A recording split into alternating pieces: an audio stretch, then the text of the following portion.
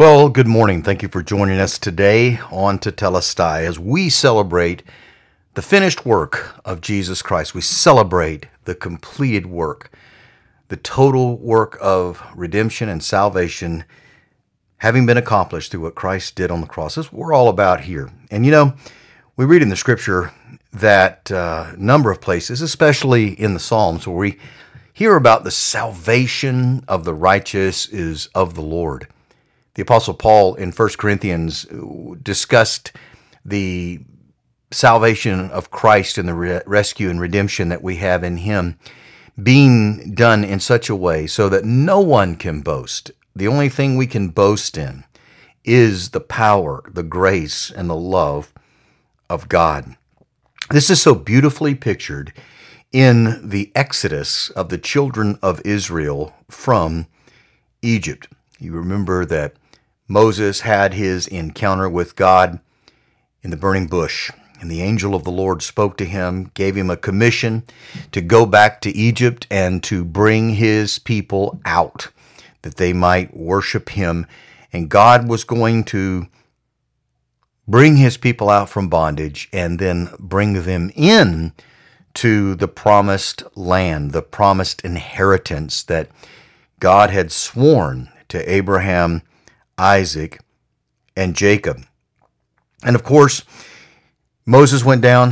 The very first, confrontation that he had with Pharaoh. Pharaoh's heart is hardened. He makes the tasks of the children of Israel that much more difficult. They had to gather their own hay and straw to make bricks. But they were not allowed to have the tally of the bricks decrease one bit. And so it was a very, very difficult time for them, and they were already up in arms with Moses and Aaron because of the oppression now that they were really under. At first they were excited, Moses and Aaron come in there and tell them that God is going to deliver them and bring them out. But then, of course, Pharaoh made that new decree. They had to collect their own hay, as I said, and straw to make bricks. And it got bad. And so there was sort of a mini rebellion, as it were, against Moses and Aaron. And of course, Moses didn't understand it. Like, God, why are you allowing this to happen? But then the Lord spoke to him in chapter 6 and said, well, now you're going to see what I'm about to do to Pharaoh. And he said, look, with a mighty hand, with a strong hand, he's going to drive them out of his land. He is going to be ready to send you guys out when I'm through with him. And then the Lord talked about the fact that he had established his covenant. He is Adonai. He appeared to Abraham, Isaac, and Jacob as El Shaddai, the Almighty God, but he did not make himself known to them by the name Yod-Heh-Vav-Heh.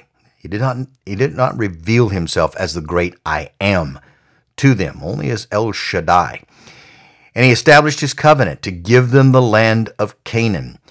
And he tells Moses, I have heard the groaning of my people Israel, whom the Egyptians are keeping in slavery, and I have remembered my covenant.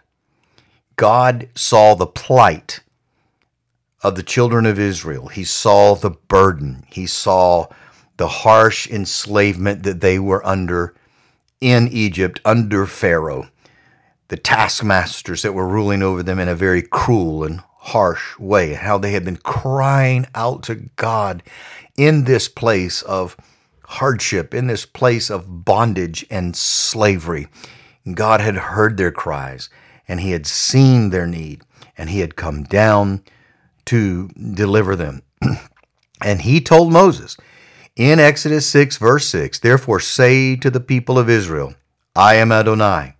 I will free you from the forced labor of the Egyptians, rescue you from their oppression, and redeem you with an outstretched arm and with the great judgments.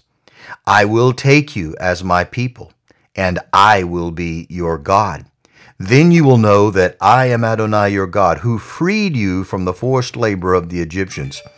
I will bring you into the land which I swore to give to Abraham, Isaac, and to Jacob, and I will give it to you as your inheritance.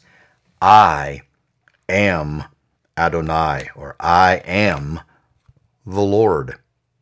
And so God let them know that he would come down, but that he would be the one who would do the delivering. And here's the principle here. They are in a place of enslavement and ruin and bondage, and God sees their need. God comes down to rescue them in order to have a relationship with them, in order to bring them into the promised reward. Same principle is in the salvation that we experience through the Lord Jesus Christ. God saw our need because of sin. We have a harsh taskmaster, sin, and a Pharaoh, Satan, who keeps humanity, or was keeping humanity in bondage, the creation in bondage.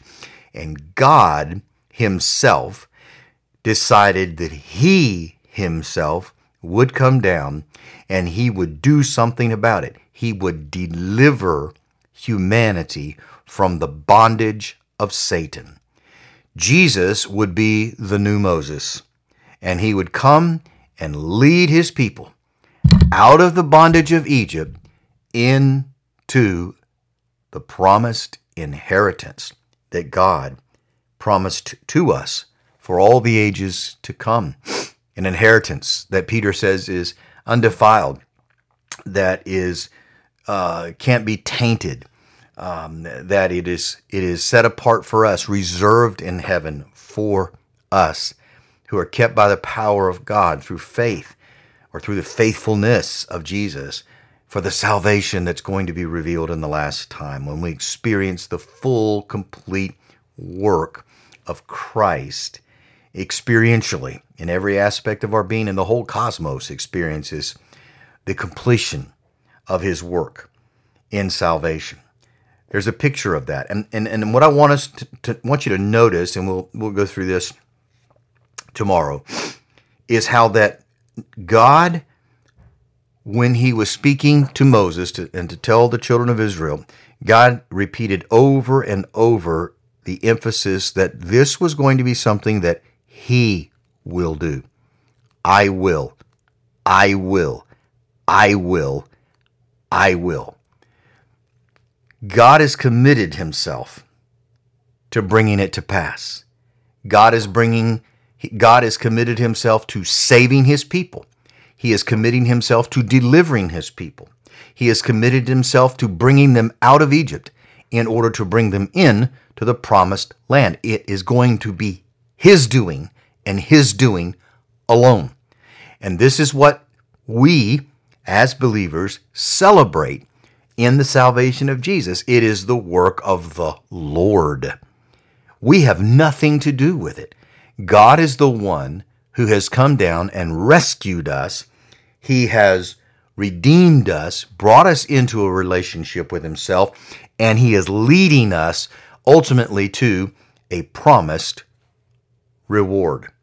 We'll talk about this more tomorrow, but for today, celebrate the reality that your salvation and my salvation, the salvation of humanity and of the world, does not rest or depend upon our work or our abilities or our goodness. It is all in God's hand from beginning to end. It is a work of the Lord. You and I simply have the privilege to believe that reality, to enter into that reality experientially. And we'll talk more about this tomorrow. I hope you have a great day today, and may the grace and peace of the Lord Jesus Christ be yours in fullest measure.